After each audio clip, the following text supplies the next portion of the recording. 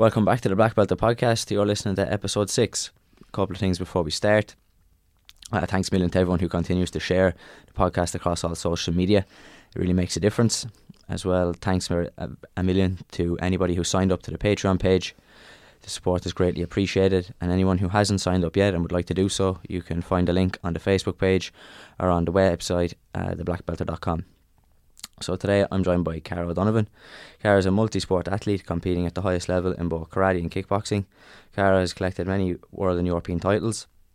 She's also hoping to qualify for the Tokyo Olympics in 2020, and today I chat to her about her journey to this point and our goals going forward. So what's up, Caradh? Hey, how's it going? Thanks for having me on. So we were just talking, you have a bit of an injury at the moment. Yeah, I woke up, nothing too exciting. I woke up last weekend and just had a bit of pain in my ankle. So by the following day, so by Sunday, I couldn't walk, and I knew then I was going to have to go and get it checked out. So I have a stress fracture in my ankle. So something that'll probably keep me out for about, I'm hoping no more than 4 weeks, but it could be a little bit longer. But hopefully I'll be back like in the next month or so. And is there any bit of training you can do at the moment, or are you completely out? Well, since I only got this boot on at the last weekend, so since that I haven't done anything, but I am going to start going back into the gym and doing some upper body weights, and then hopefully when the pain goes down a bit, I might even get into the pool and start doing some swimming, just to kind of keep active as well, so I'm not going to make it so hard then when I get back into training properly, like next month or whatever. Well, you had a bit of a rough time with injuries. Didn't you have to pull out of the last competition? Yeah, so I've actually had 3 in a row. So in January, I had a really tough injury on my, I think it's abductor or adductor, just the inside of my leg. So I wasn't able to kick for about 2 months. And then that kind of started to ease off, and then we went to the European Championships, and about a minute into the first fight, I was pulled out of the fight by the doctor with just an arm injury. It wasn't broken, but at the time it felt very, very sore. So that was the second one, and a couple of weeks home I thought everything was going good again, and then I just wake up with this. So I'm hoping that's it. That's my lot. And could you have carried on at the last one, or was it like, could you have carried on and it was just the doctor being sometimes the way? It was very painful at the time. I thought and there was quite a noise off it, so I think that kind of caused a little bit of a scare. Kind of looking back, it didn't look as bad. So I'm used to kind of seeing massive swelling and bruising, and it didn't look like that. It was a little bit bruised, but nothing too bad. So I'm kind of thinking, I'm questioning myself, how bad was it? But at the same time, it was really painful. Like, so probably if I'm being realistic, I couldn't have. So you kind of have to go with their decision, though. Didn't need a cast or anything, though, did it? No. Didn't need any. Rest. Just rest, and it wasn't. Ultimately, it wasn't that bad. But that's, I guess, I don't know if taekwondo is the same, but you don't really get to question those decisions. So if the doctor pulls you out, they go with the doctor's decision all the time. Yeah, they say you can't go on, that's it. So you kind of have to trust their expertise as well, but sometimes it's frustrating. But at the same time, I've been pretty lucky. Like, I haven't had an awful lot of injuries over like 20 odd years of competing, so I can't complain too much. They just seem to all have come at once this year. Yeah. So actually, was there? How did you get into martial arts, into kickboxing originally? So it was a bit random. I wanted to play football, so this gone back 23 years ago now, or a little bit more. So yeah, I wanted to play football, and they just wouldn't let me play in the local club. There wasn't really a girls team or girls set up at the time. So I decided, well, sure, look, I'll try out the local kickboxing club, because there wasn't a huge amount of sport in Sligo, because that's where I grew up. And once I had my first session, there was no stopping me. I just fell in love with it straight away. And all I wanted to do was just train at every chance I got. So yeah. And is that a points kickboxing club up in Sligo, or is it continuous, or? It's a bit of both. So I think traditionally it's a continuous kickboxing club, but what used to happen, I don't know if this is still the way it is now, but as when you're starting as a kid, everybody did point fighting to start, and then as you got a bit older, you might, if you wanted, you could go into the kind of light contact, continuous or full contact kickboxing. I think I dabbled with light contact at one point, like the continuous style, and it just didn't suit me. So I just stayed with point fighting the whole way through. I never had really any interest in switching over. So yeah. They're only just starting to bring in the continuous, I think, aren't they? For like those, like the younger ages, it is a lot of points that they do. Yeah. So definitely when I started, there was no international competition for underage continuous kickboxing. And I think now that's starting to come in. I don't even know if it's at every single age category now, but maybe it has. Cause they've added a few, I think. They've added a few. The Irish Open recently and that. Yeah, so that's good. Is that Des Leonard's club? But Des would have been part of it. So it was a guy called Michael McDermott, who's the kind of head of Magendo, was the style. And we all trained in one group kind of when I started. Actually, Des Leonard was based over in America at the time, so he came back and then eventually he set up his own club that's in Sligo, but part of the same kind of group. So yeah, we would have all trained together. You won the Irish Open a couple of times, didn't you? Like, how many times did you have won the Irish Open? Yeah, good question. So I've won it both through the team event and in the individual black belt divisions. I'm not exactly sure how many of those I have, but I was in quite a few finals in a row. So between the team events and the kind of the individuals, I might have had 5 or 6. But I'm not too sure. I must go back and just count them up, because I did my first senior Irish Open final in 2002 and I did my last one in 2017. So over 15 years I'd have to go back, and then I used to do a couple of weight categories as well. So they allowed that in kickboxing. They allow you to do, your own weight category and then move up one as well. It's a good question. I must go back and have a look, but it's definitely one of my kind of most successful World Cups. Whether it's just because it's at home or just the atmosphere, I don't know what it was, but yeah, I've had some good memories there. Do you find that nearly been a bigger achievement to win the Irish Open, because it's maybe as opposed to a Worlds, because like it's so big? Yeah, it's probably is the biggest martial arts competition in the world. So yeah, definitely. If like for myself personally, it means a lot more to me to win an Irish Open than it does to win a World Championships or a European Championships. That's just on a kind of personal level, and I think most people that would be involved in the sport would kind of understand the reasons behind that, because the numbers that take part in it is so huge, and not only do you have the best person from every country, you have probably the best 5 or 6 from every country per weight category. So you have multiple like high quality athletes, whereas they're like, so if you take the Italians or the Hungarians, you're only going to have one of those each in your World Championships. But then at the same time, so anyone that doesn't necessarily know the sport, they'll hear Irish Open or whatever, and they won't really bat an eyelid. They'll think it's a national championship, which is still a good thing to win. So sometimes then you kind of have to go back to, some of the world championships that wouldn't have been near as difficult or challenging to win, but they mean more to people outside of the sport. So but for me personally, they're the ones that I definitely remember as the kind of the biggest challenging events, and that mean the most to me for sure. Yeah, talking to a lot of the guys, the ones who do taekwondo and kickboxing, winning the Irish Open does definitely mean more. Just like you said, because it's so much bigger and harder to win. But like you said, it doesn't ring as nice to say, this many times world champion. So, exactly. It just doesn't sound as good. It definitely doesn't sound as good. But I think, if you were to, when you speak to people that know the sport and you say you've won the Irish Open, you straight away, people know that you're good or you're decent at it.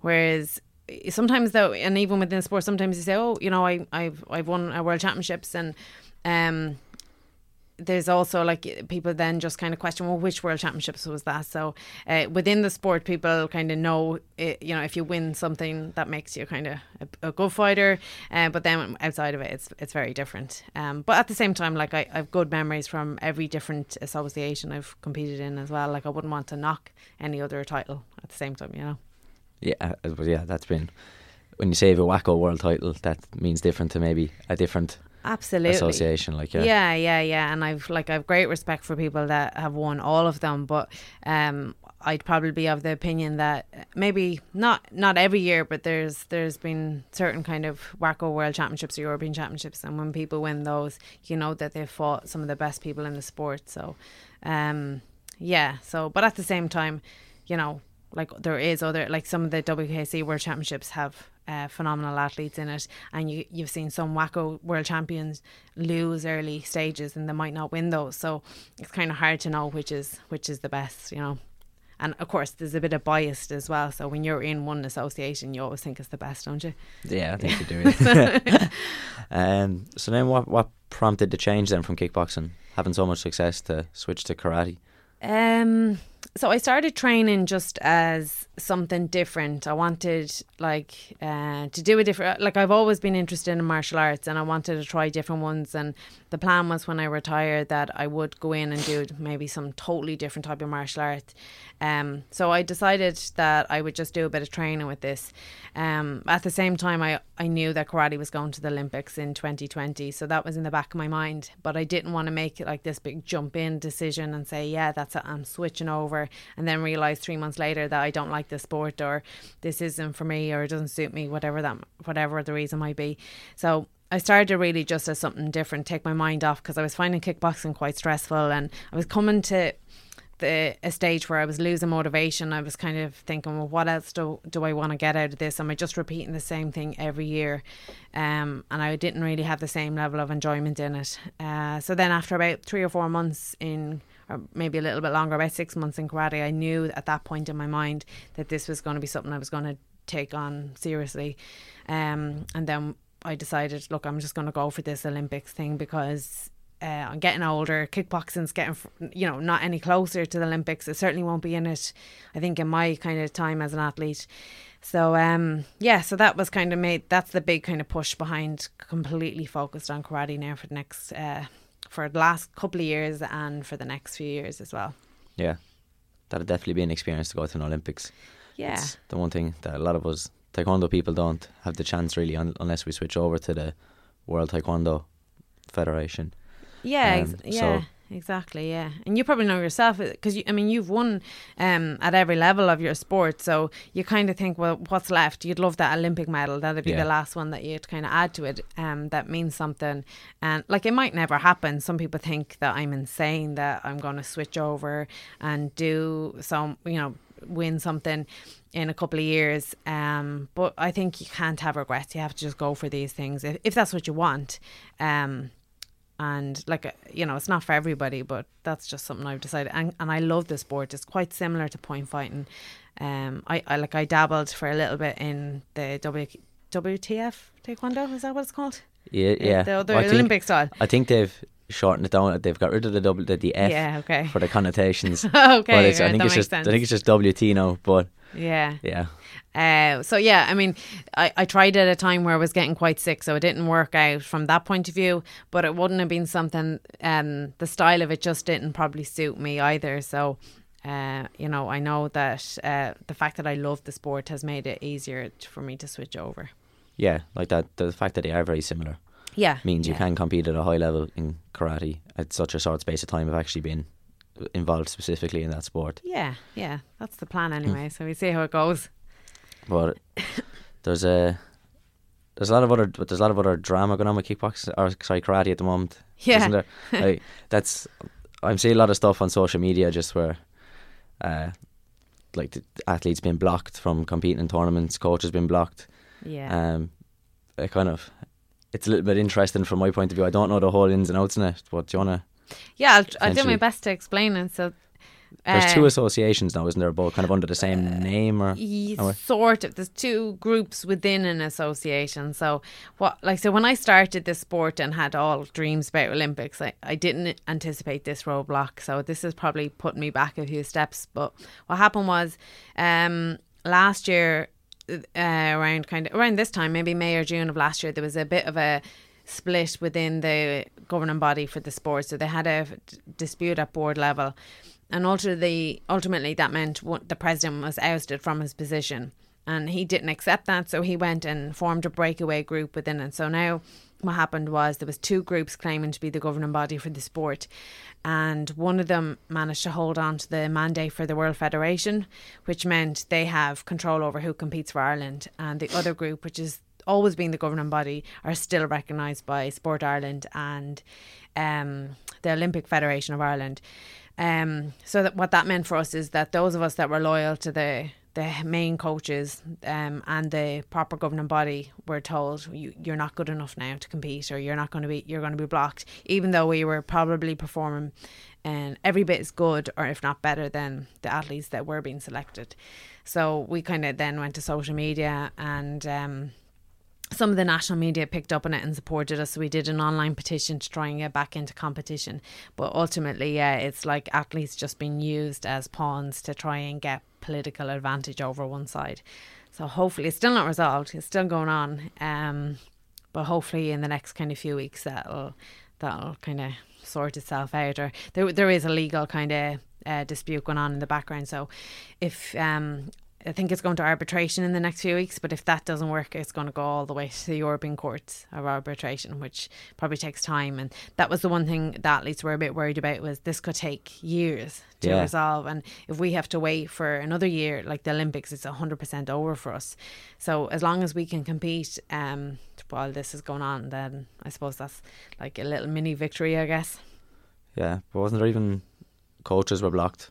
We went to the World Championships, and both our coaches, all three national coaches. So the women's squad have two coaches, and the men's squad have their head coach as well, and all three of them were blocked from going, and we were ultimately blocked up to a point, and then they said they'd allow us compete. So what happened was, for me, I got a coach in my chair who had never coached at that level before. I'd never met until about 2 minutes before I fought, maybe a couple hours. It was crazy. And it's even weird. It's weirder because in karate they do video replay, so you're allowed to put up a card if you think the judges have missed a point. But as an athlete, you're not allowed signal to think, to say to your coach, put up the card, I've scored, or if you do signal and you're caught doing it, you'll get a warning. So you need a coach that knows what they're doing and that knows kind of your style and that's paying attention. And I probably sound like an absolute sore loser here, and that was some of the comments that I got trolled with online, is because like I was fighting a girl from Jordan. I was winning the fight for the whole match bar the last 10 seconds, and then there was a clash, and her coach used her card and got her 2 points, which basically meant she was ahead of me, but I scored at the same time.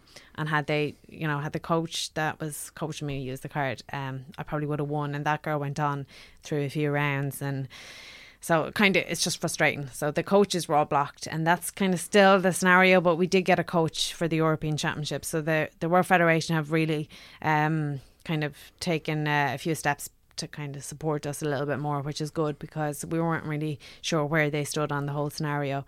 But it's nice to see that they're not blocking athletes, and they're going to make sure that we can at least try to get to the Olympics without getting involved in the whole political side of it. Yeah, so all you want to do is compete. You don't really want the extra stress of that kind of stuff that's kind of out of your control. You don't like, in an ideal scenario you don't want to be dealing with that. I know we did have the option to switch sides, and we probably would have been rewarded for that, so we would have been able to compete. So from that point of view, some people said to me, why don't you just go over and join the other side and just focus on competing? But that would be just like selling my soul for me. So as much as I'm saying I don't want all the politics and I want to compete, I also want to do it with a little bit of I don't want to say integrity, because I don't want to say anyone else that does switch over it doesn't have it, but I think everyone has different values and different beliefs about what they think is right. So it was important to me that I kind of stuck by those as well as try to compete. So that's probably why we caused such a fuss over it, rather than just do what we're told and join the other group. And does the other group have many athletes that could potentially compete, or have many people potentially switched over? Or so I don't really think anyone switched over. So what happened was, some clubs that were on the other side of the argument, they were kind of already there. So their athletes were in an equally difficult position. So they were told that they have to go here, and we were on the other side. But in fairness, it hasn't been much of a rift between the athletes, even though there's, I think, 3 of the athletes are from the other group.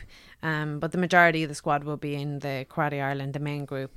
And same with the juniors. So they don't have an awful lot of athletes, and I don't think maybe I'm kind of jumping overstepping here, but I don't really think they're too bothered about the quality or amount of athletes they have. I think their main focus now is just controlling and keeping power. I could be wrong, so I mean that's just my opinion on it. So, but yeah, they don't have as many athletes, but that could change. That's just the way it is at the minute. Yeah. And you haven't actually been blocked from competing, have you? Only because they've threatened it a couple of times, but have you actually been stopped? There was just one competition where they didn't, directly threaten me, but I didn't want to spend the money. So what happened was in August, September of last year, this is when it first kind of came up to me. I had booked a trip to go to Chile and I'd everything paid for it, done a lot of fundraising for it. So it was going to cost, it was costing thousands to go there, and I was going on my own. And I got a call about 3 or 4 days before I was due to fly out to say under no circumstances would I be allowed to compete. So that was the first direct attempt to try and stop me. And eventually then nothing kind of happened with that, and I was allowed to go away and compete. But I didn't want to take that chance again. So every competition that came up, we were threatened. And then there was another one in Shanghai. So I thought, well, this is going to cost a lot more money. I don't want to put all this money and then realise I get over there and say you're not allowed to compete. So in that way, it has impacted me, and I've lost ranking points for that. But no, we haven't actually been blocked, because every time they try to block us, somebody steps in. So the World Federation steps in, or we've had help from a group called Global Athlete, which is a new kind of athlete movement, I guess, that's trying to support athlete welfare and just basic human rights for athletes, like to be allowed to participate. So we weren't blocked, but it's not ideal preparation. So every time, I mean, you probably get this, when you're going to a competition, you need the couple of months up to it just to focus on training. Whereas we were training, but we still didn't know until we actually got off the plane whether we were going to compete. So it's not ideal preparation at all. That's nuts. It's all crazy. Going on in your head. It is. It's nuts. That's the only word for it. So you couldn't make it up. How are you supposed to prepare when you don't even know if you're actually going to get to step on the mats? Yeah, I mean? That's it. Yeah. To fully commit to training when you're kind of going, I could get out here and just be told, no. Yeah. Not allowed. Yeah, exactly. Yeah, so it's crazy. And then to get your head right as well. You're so preoccupied with trying to get through all the hoops and obstacles that they're putting in front of you, and then when you don't perform, they're straight away on social media laughing at you, and saying you're rubbish, and we knew they weren't good enough to go. And I got injured over in the Europeans, and I wasn't allowed to compete, and one of their coaches just ridiculed me, didn't even care the fact that it was out of my control that I got injured, laughed at me, saying that I didn't score a point, I got beaten first round. Okay, I did get beaten first round technically if you want to go and look at it on paper, but it wasn't, that wasn't really accurate, and they're just not very nice people, to be honest. As mild as I can put it. Yeah, there was a time even in Taekwondo where it was split between two associations, and one association had sole control of, the National Association, had sole control of the national team, and there was some political stuff, but thankfully in our favour across a lot of time, it managed now that we've been awarded a National Association. Okay, and I didn't realise that. Yeah, we have it a good while now, but there was a good long period of time where we had the same obstacles and where we probably had the better people, just couldn't compete on the national team, so it's not good, Yeah, it's mad. And it seems to be everywhere. The more I kind of see this affect me personally, the more you just see it show up in so many different sports that you wouldn't have been aware of. Now you're saying it happened at one point in Taekwondo. It's happened in so many sports. Not exactly the same scenario, but there just seems to be, people are just preoccupied with having power, and athletes just seem to be bottom of the list, which is so dysfunctional. It should be, you don't have a sport without athletes. So they should be involved in decision making, and they should just be put to the fore of what the sport's about. But it doesn't, it doesn't really seem to be that way. It just seems to be people just, fighting over ridiculous stuff that a 2-year-old wouldn't even be bothered. You don't want politics to be getting involved in sport. You want it to just be the athletes competing. Keep it pure, would be ideal, but people just get caught up in, like you said, looking for a bit of power.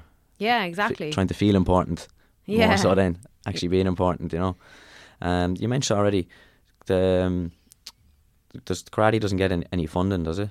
No, it's even got less Yeah. funding since this all happened. So they get no high performance funding. So even if they were to get funding tomorrow, if it's all related to the running of the organisation and not high performance, it means that athletes don't really see any of that directly. But they used to get €6,000 a year to just run the kind of main functions, like for administration or whatever, like just basic costs. But that was stopped last year, or basically was stopped for this year. So they would apply for funding in kind of October time, but they weren't allowed to apply for funding last year. So it means that it's running on empty now, or kind of on membership fees really. But hopefully that will change. It would be nice if, it is possible to be successful in sport without funding, because in kickboxing we never got funding. I don't know if you're the same in taekwondo. Yeah, no funding at all. Probably fundraising yourself is so what you have to rely on. Yeah, exactly. So you can definitely be successful, but it makes it even more difficult. So it just puts extra stress onto fighters, onto athletes, and just think of what you could win if you had that support. So I think taekwondo is probably one of the most successful sports in Ireland. It would be it would be up there like that in kickboxing, I think. Yeah, we are quite successful in them, but it just kind of goes a bit under the radar because they're minority sports. Yeah, exactly. Yeah, I think in general we seem to be good at combat sports in Ireland, but for some reason there's only one sport really getting. I think taekwondo is getting a little bit of support now. Not your taekwondo, the other taekwondo. But even at that, I think they've one athlete or a senior level that is being funded. And there's probably huge potential in the sport. There's probably loads of really good fighters there. So I don't understand why they're a little bit resistant to sport. As maybe they just want to kind of continue down the same pattern, and so it's frustrating. I mean, you probably understand that it's really frustrating. Like when you're saying that the FAI were getting 2.4 million, Stop. it's like, and they've much more potential for like to make money commercially than our sports. It's like we could do with a little percentage of that. Yeah, even just a small slice of the pie wouldn't go. Yeah, exactly. Yeah. We're not looking for it all, just a little bit. Yeah, and it would make such a massive difference. I mean, if you were to take even 100,000 off that, that's not going to make a massive impact. They'd be able to probably make that up through, as you say, commercial partnerships that they've already got in place anyway. But I think it's not even about taking away money from someone else. It's when you see the mismanagement of it.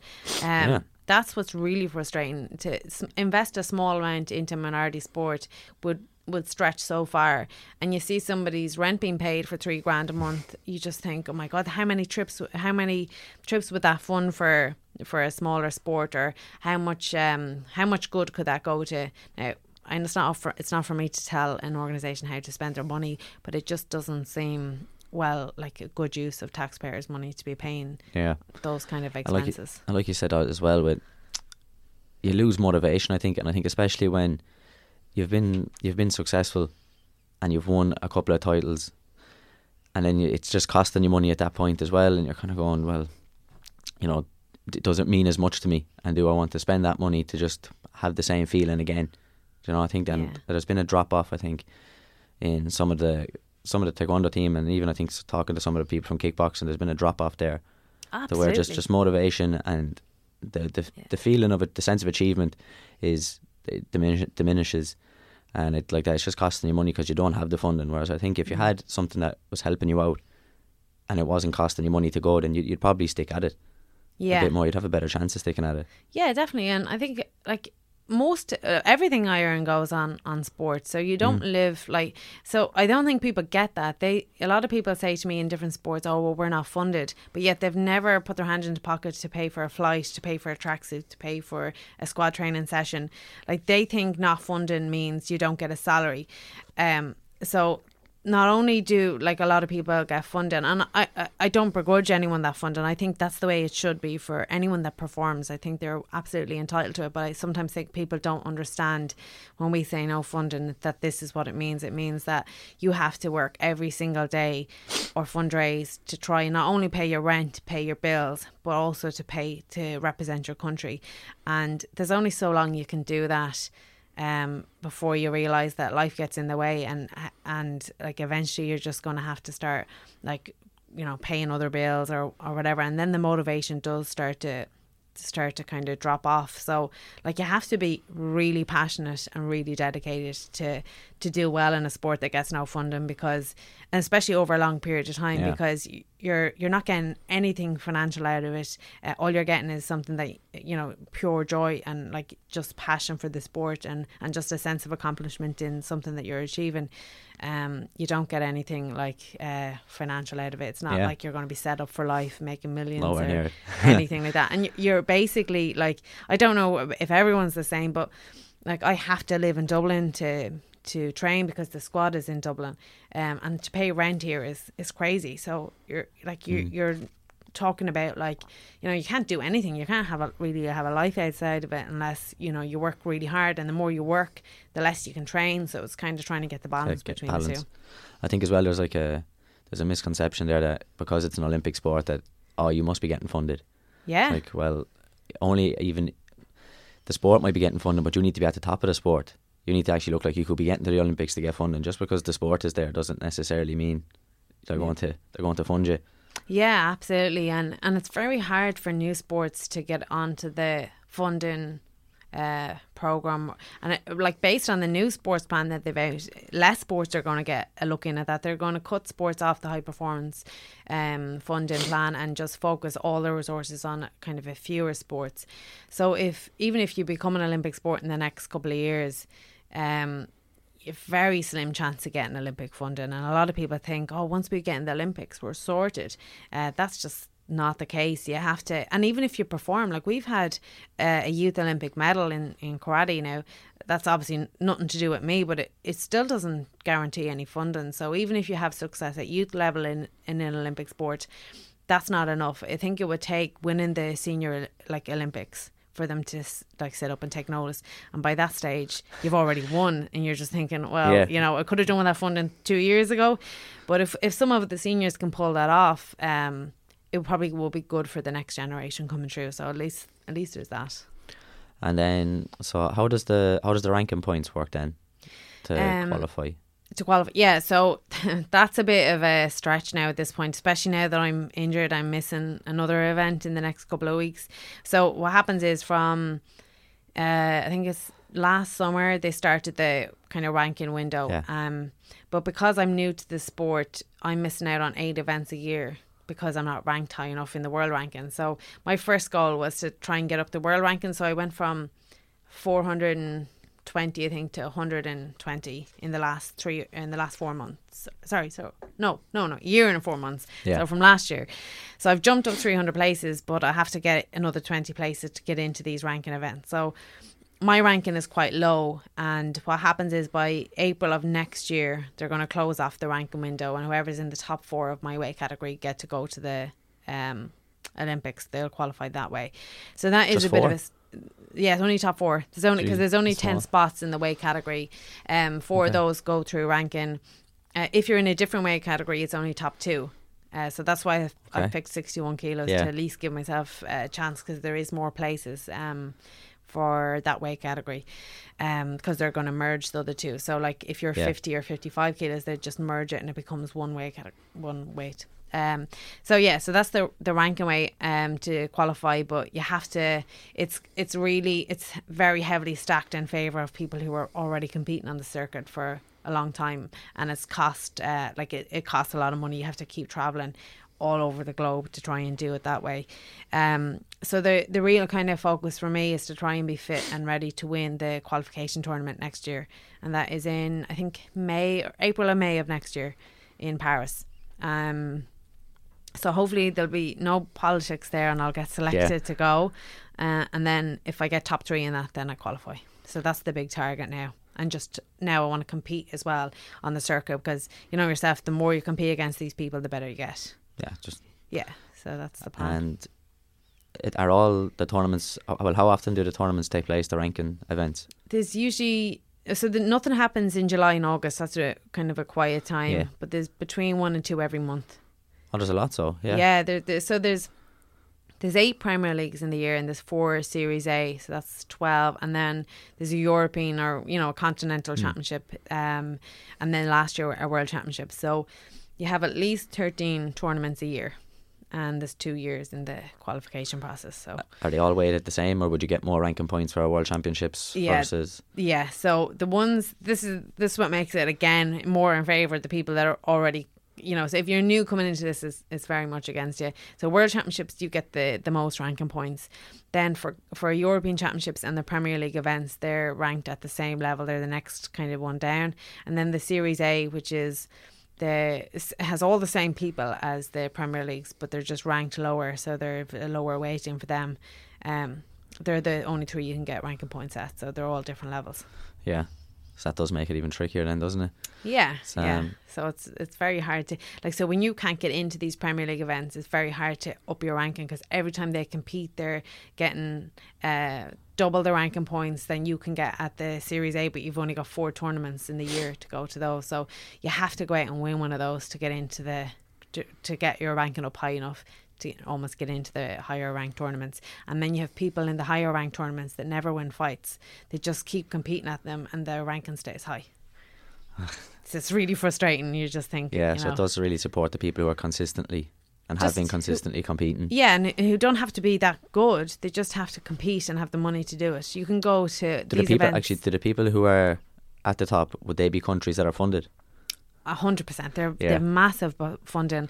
So the French, the Ukraine team, the Japanese, they have about 5 different people that they're funding in each weight category to just travel the globe, and they're going to make sure they qualify a spot, and if anyone is injured, they still have the spot and they can just put in whoever they want. So they literally just globetrot all year round. They have loads of money. Yeah, but we see that even in taekwondo, Poland are constantly at the top of the medal rankings because, well, they were fully funded. I don't know. I think they're still partly funded, but they can consistently put their best team on the mats because they're funded. Whereas sometimes for us, it can be up and down because sometimes people just can't afford to pay this time. Yeah. Sometimes they can. So the team can be very up and down. Yeah. And what you can bring, and the team you can bring. So it can be hit and miss to how high you get up. So that. It's tough when you're up against that, trying to compete against those at on a team level. You know? Absolutely, it is. You're definitely up against it, and it's. I think though, if sometimes I used to get really focused on that, and I'd be proper jealous. I'd be just like, why aren't we getting that? It's not fair. The same medal. Let's just say I would get a gold medal at an Irish Open, and let's just say Turkey for some reason managed to pull a silver medal. They're going home with 30 grand in their pocket, and I'm going home with a nice wave. Good luck to you. So you can find yourself feeling a bit envious of that, but I think if you get overly focused on it, you'd just pack it all in and you wouldn't get on with it. So you just have to get over that to some degree. Ireland's never going to be a nation like Turkey or Azerbaijan that pay massive amounts of money for medal bonuses. No matter how good you are, you could win the Olympics 10 times, and it's just not going to be that kind of system.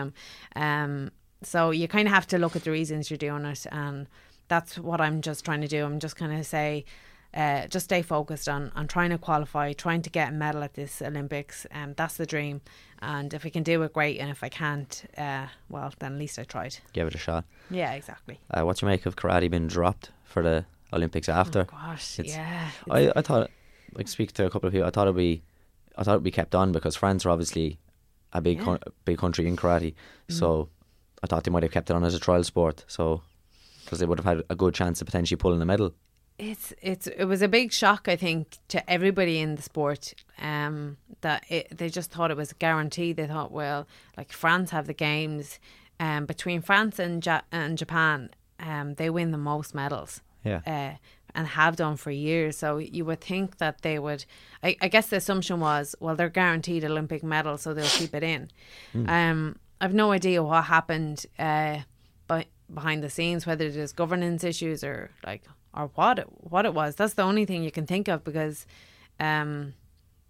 it's just such a shock. I think people were stunned. But there is a campaign going on, an online media campaign that the WKF are trying to like they haven't given up completely yet, so they're still thinking there's hope, and they're trying to persuade people through just looking at the numbers that take part. So they've reached 100 million followers on social media.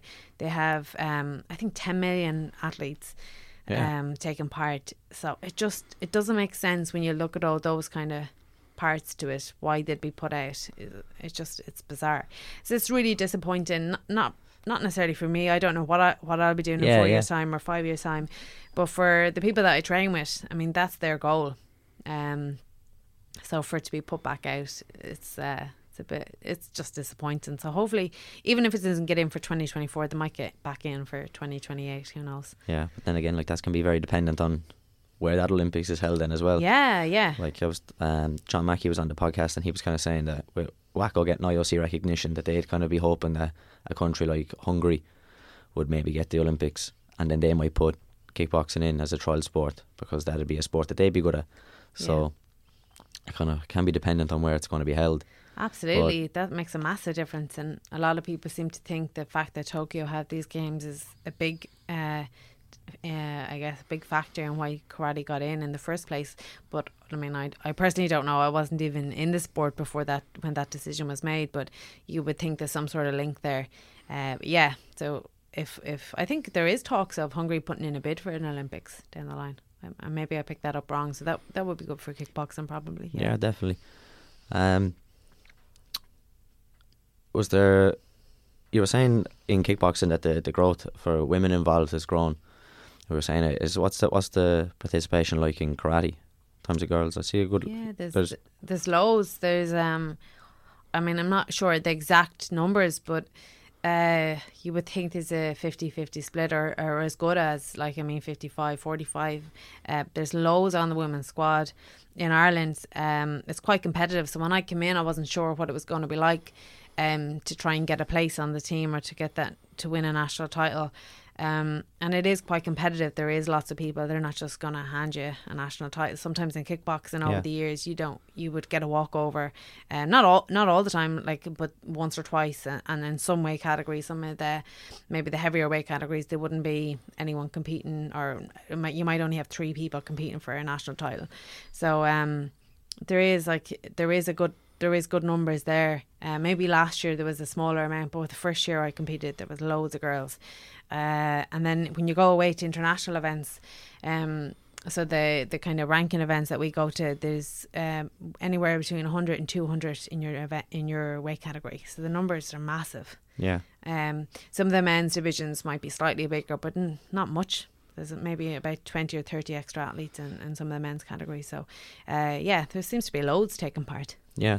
So there is a big push with that whole kind of 2020 campaign, to get more women, well, not just involved, but more people out there recognised, promoted in sport, which I kind of find it's kind of ironic, because our biggest sports star is probably Conor McGregor, but the most, I think, beloved sports star is Katie Taylor.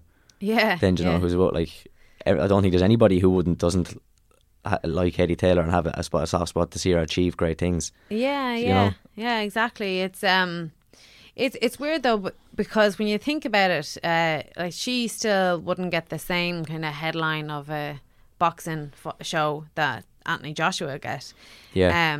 So there's probably a bit of work to be done there, even though she's probably, I mean, debatable. Is she better, or is she's every bit as good? I mean, you can't look at the quality of her ability, and some people do question the competition that's out there for women's boxing, but it's I mean, personally, I think that's just looking for reasons to knock her. I don't think that's an issue at all, but she definitely doesn't get the same, I don't know, media or money, or, well, I don't know actually what money she gets for a fight, but she doesn't get the same recognition. Personally, I felt that there is a slight difference how you're perceived as a woman in sport. More so though when I worked in sport, when you're looking for opportunities to be a manager in different sports, or to be on boards, you're not taken as seriously. You're straight away looked on differently, whether it's ever said or whether it's just unspoken. You can feel that kind of resistance to having, you shouldn't have that opinion, and definitely, for me, just having an opinion over this whole athletes being blocked. I mean, that's why I've been targeting the most, because not only have I spoken up as an athlete, I've been a female athlete speaking up, and people don't like that. They think you should know your place and you should be. And it's nearly all men then making the decisions then, is it? Definitely in this instance it was, and men that have been there in positions for 30 or 40 years that just can't accept that there is a new dynamic now, that not only do athletes want to say in it, but female athletes have an opinion, and they're going to have to listen to them whether they like it or not. So like for me, the 2020 campaign is a good thing, but it also just shows the fact that it needs to even be there. Kind of shows that there's still a bit to go, like in the whole gender balance.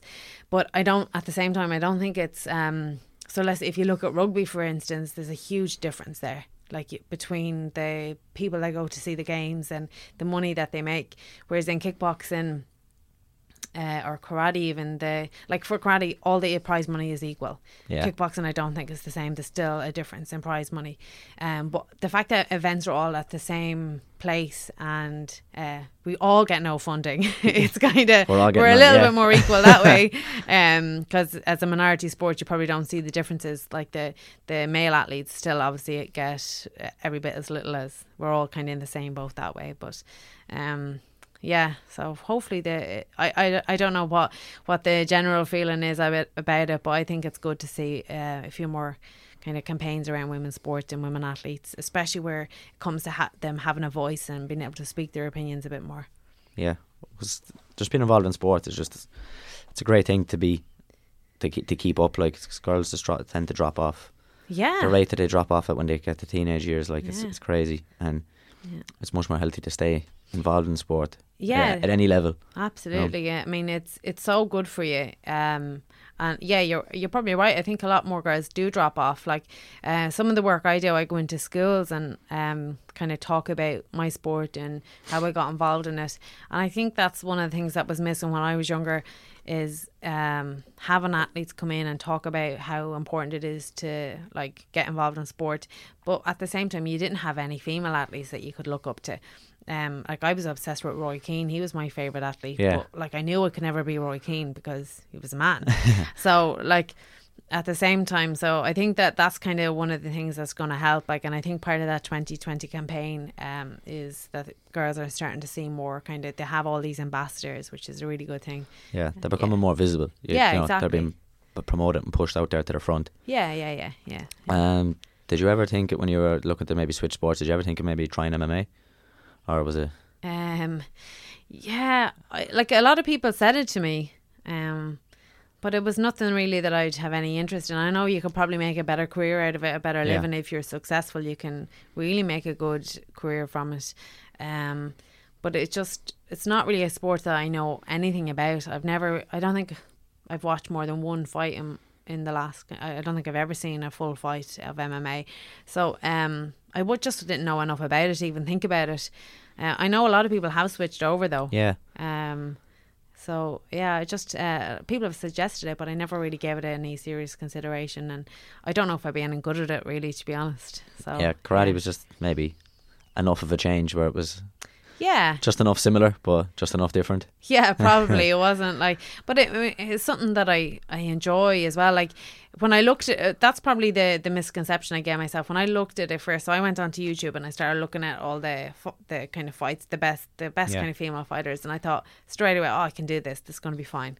And then when I went into it, it was actually really technical, so there's still a massive adjustment period, and it was kind of, in one way it was probably a good thing that I underestimated how hard it was going to be, because I probably wouldn't have done it otherwise, but now that I'm in the middle of it, I realise there is similarities, but at the same time it's quite different. So from like a contact point of view, you can't hit that hard. Did you find that being much of an adjustment, having to have control to not fully hit? People thought I was so rough when I came over first. They were like, what is her problem? She's just milling us.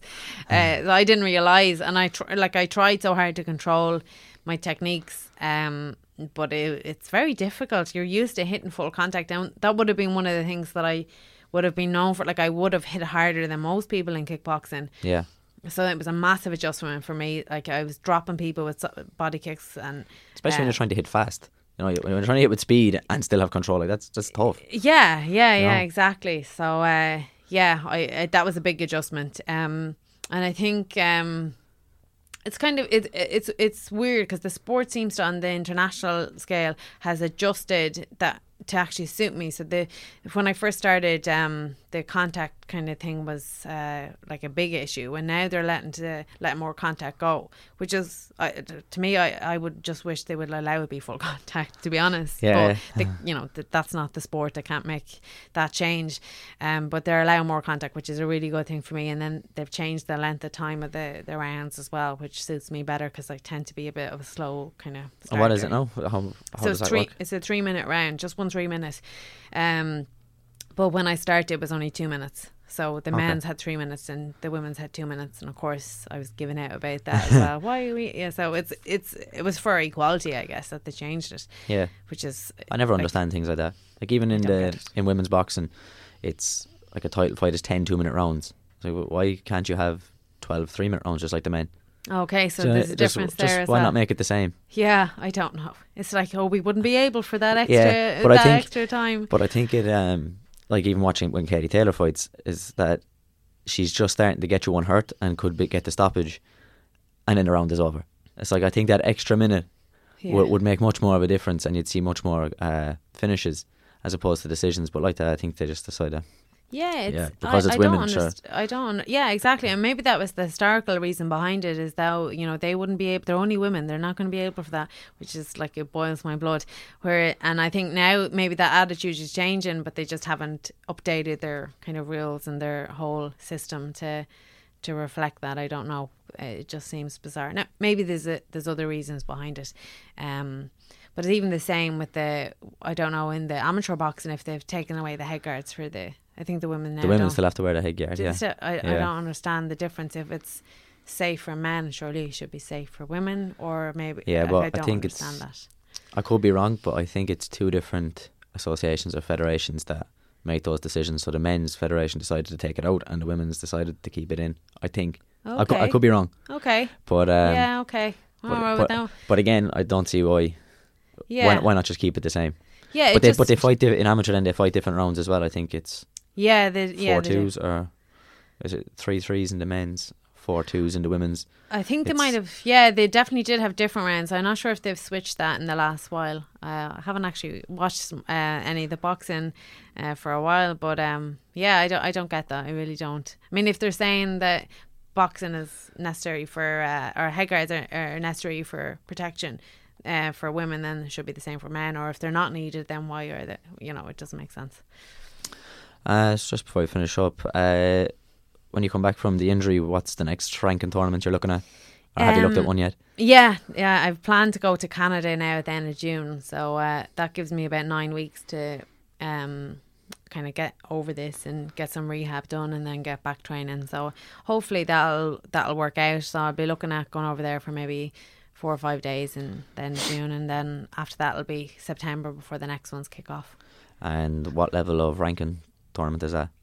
So that's the Series A, so it's it's like a ranking factor 3, so it's still, it still gives me a good opportunity to kind of get into the top 100, and then I'll get into the Premier Leagues hopefully come September. That's the plan.